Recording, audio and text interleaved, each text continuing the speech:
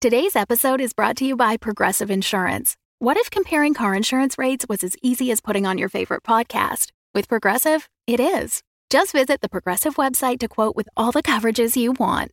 You'll see Progressive's direct rate, then their tool will provide options from other companies so you can compare. All you need to do is choose the rate and coverage you like. Quote today at Progressive.com to join the over 28 million drivers who trust Progressive. Progressive Casualty Insurance Company and Affiliates. Comparison rates not available in all states or situations. Prices vary based on how you buy. Looking to get out of the ads and back to the story? Fable and Folly Plus is a new way to support the creators you love. The podcast you're listening to right now and more than 60 others can be heard ad-free for as little as $4 a month by visiting fableandfolly.com/plus. And now, Fall of the House of Sunshine is offering episode commentary to Fable and Folly Plus supporters, still entirely ad-free. Fable and Folly Plus. Sign up today at fableandfolly.com/plus. In this world, there are more stories than bots on Twitter. Some are Russian, some are ads, some are actually looking for love. But they're all worth blocking. So, open your verified account wide and listen. Welcome to Brushtown Stories, Episode 25, Below the Volcano.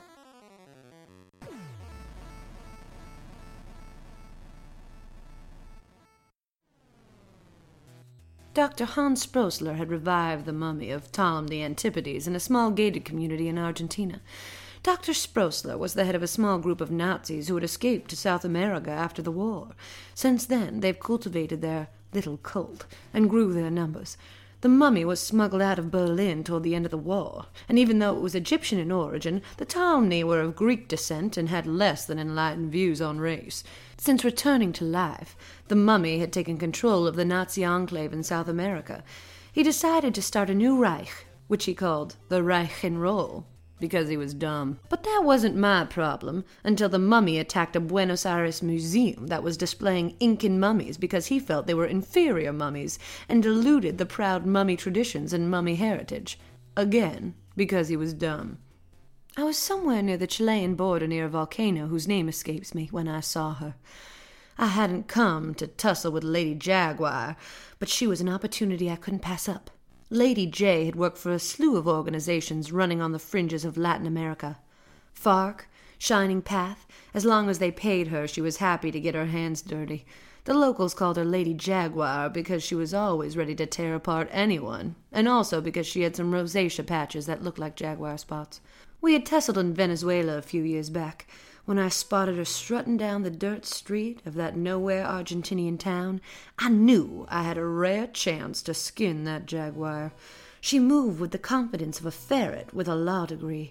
From her well-developed calves to her inky black eyes, she was 5'8" of trouble. So I followed her into a little bar on the edge of town. I was itching to throw down. I loped in, and she turned immediately and threw a stiletto right at my head. I caught it between my hands, thanks to my skunk ape reflexes. I threw it into the dirt floor and cracked my knuckles. Then we ran at each other. We busted up the place pretty bad. The patrons fled as Lady Jaguar smashed me into the bar. I flipped back onto my big feet and then cartwheeled forward, knocking her back onto the table. The table collapsed under her, and she crashed to the ground. She hopped to her feet and picked up a broken table leg and charged me. I got in a few hits before I gave her the heave-ho and threw her against a wall of bottles. Several fell and shattered around her. She ducked down for what I thought was cover, but she quickly popped up with an open bottle and a lighter. She took a big swig, then spit out the alcohol, lighting it. The fireball bursting big and singed my fur. Damn, this was getting good. I body-checked her hard, and she brought the bottle down on my head. We tussled and threw down for another little while before we both collapsed, bleeding, exhausted, but satisfied. We slumped next to one another under the destroyed bar.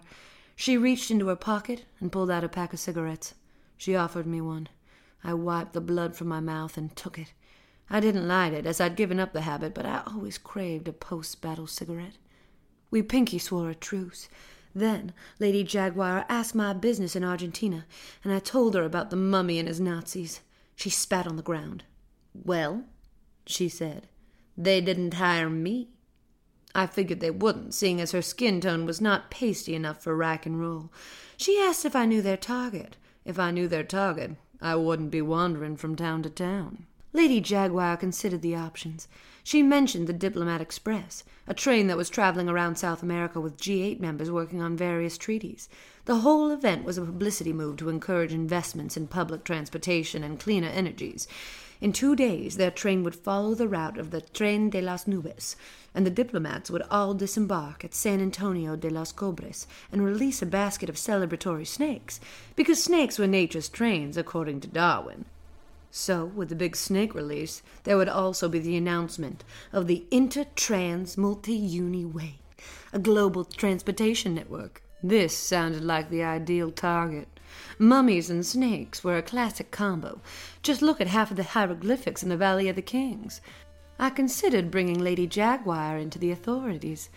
But before I could, a helicopter blasted the roof off the bar, and she was airlifted to go cause trouble for the Shining Path. Next time, Lady J. Next time. And so I scooted on off to San Antonio de los Cobres. The air was hot and dry. The train was scheduled for arrival in 10 minutes. I walked through the station and saw several blonde-haired, blue-eyed Aryans watching me. No guarantee on their Naziosity.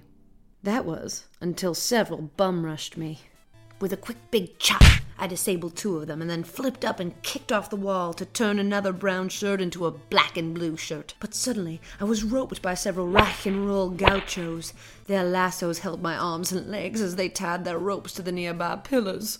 "We have the whole town," a voice said, as from out of the shadows shambled the mummy himself. "Yeah, I gathered," I replied. "It's pointless to struggle. Such an interesting specimen," the mummy said, as he put a withered hand on my face. "You smell like mothballs." I pulled my head away. "It's the embalming process. I need explain nothing to you." The mummy then calmed himself. He continued, trying to look cultured. "It must be interesting being one of the mud people. A true representative of the lower order." "This your plan?" I asked. "You're gonna chat me to death? Wow. And I thought the Loch Ness mobster was annoying." "You will show me respect. I am Ptolemy. I come from the line that brought true and real leadership to the mongrels of Egypt. We made Egypt royal again. We dignified them." The mummy had a wild gleam in his eye. "Okay," I replied. A, not true, and B, you're like a walking, talking Slim Jim. "I am power. I am the Reich reborn." "Oh, great." I rolled my eyes. "Here we go. Now I have to listen to your dumbass plan to destroy the world, or conquer the world, or whatever the world." "I shall reveal nothing. Rather, you shall perish from the earth."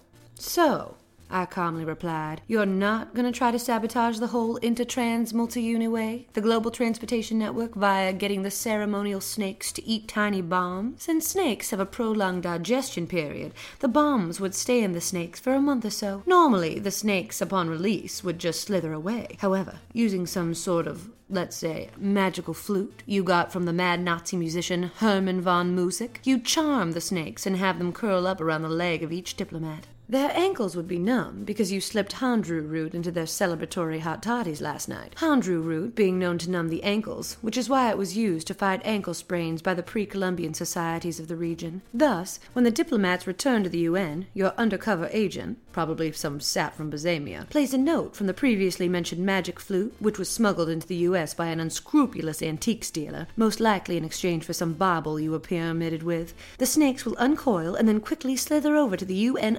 Secretary General of Planes, Trains, and Monorails and blow him up. This normally wouldn't matter, but he just happens to be the son of Chad Chadman, the president of the Sudan.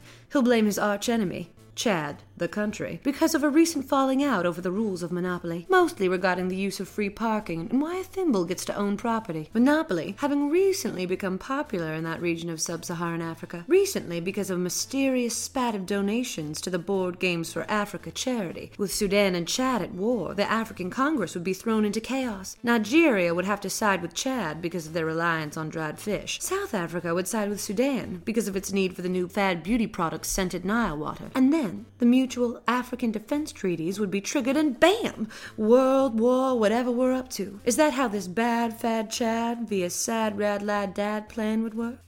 Am I right? No, it's not. I mean, how'd you know about the flute? Please. I know a classic mummy flute uncommon plan when I see it. Your basic gauze paws. I smirked. This annoyed the mummy very much. Well, I applaud your acumen at sussing out my plan, but it matters not, for you are my prisoner. The mummy sneered. I just smiled and narrowed my eyes, and then in a great yank, I snapped the ropes that bound me. The ropes now hung like limp, overcooked spaghetti noodles from my arms, so I used them like whips to take out the gauchos. Then I went straight for the mummy. With one great big punch, his head went flying and landed in a trash can.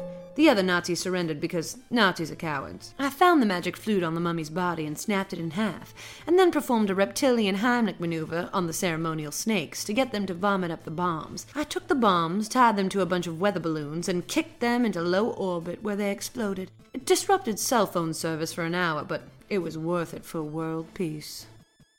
When I returned stateside, I plopped that mummy head in the haunted hell house down on the Jersey Shore. I think the brain might still work. So now that dumb mum will spend its days stuck in an endless loop of chain-rattling sounds, papier-mâché skeletons, and kids screaming as rubber spiders drop down from the ceiling. Another big case, big solved, by Agent Squatch. Rushtown Stories is a Roy Gold production. It was written by Jonathan Goldberg with music by David Origlieri. Sasquatch is Jenny Putney. Find out more about the show and cast at podmusical.com. Find out what happens to all of your favorite characters on Season 2 of The Fall of the House of Sunshine, coming March 2018. Find out what happens when a mama puppet and a mama stuffed hippopotamus love each other very much on Season 2 of The Fall of the House of Sunshine, coming March 2018. Thanks for listening, and have a suntabulous bicuspid of a day! The Fable and Folly Network, where fiction producers flourish.